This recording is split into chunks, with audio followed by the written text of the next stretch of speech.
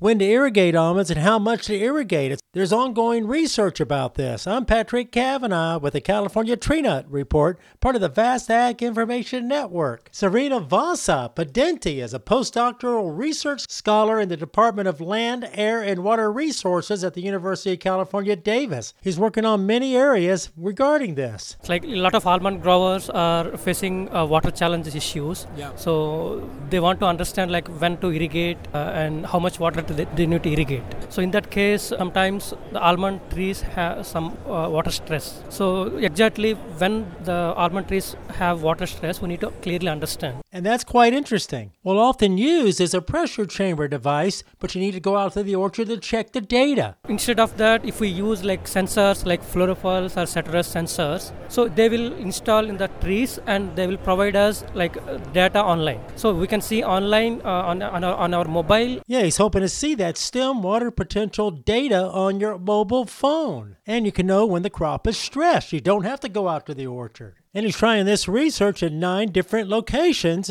throughout California. Yeah, throughout California, we're covering like all almond types. Yeah. So we want to understand like how reliable these sensors with pressure chamber. So they're basically truth testing that data with the pressure chamber. Could be a new innovation for the almond industry. With the Ag Information Network, I'm Patrick Cavanaugh.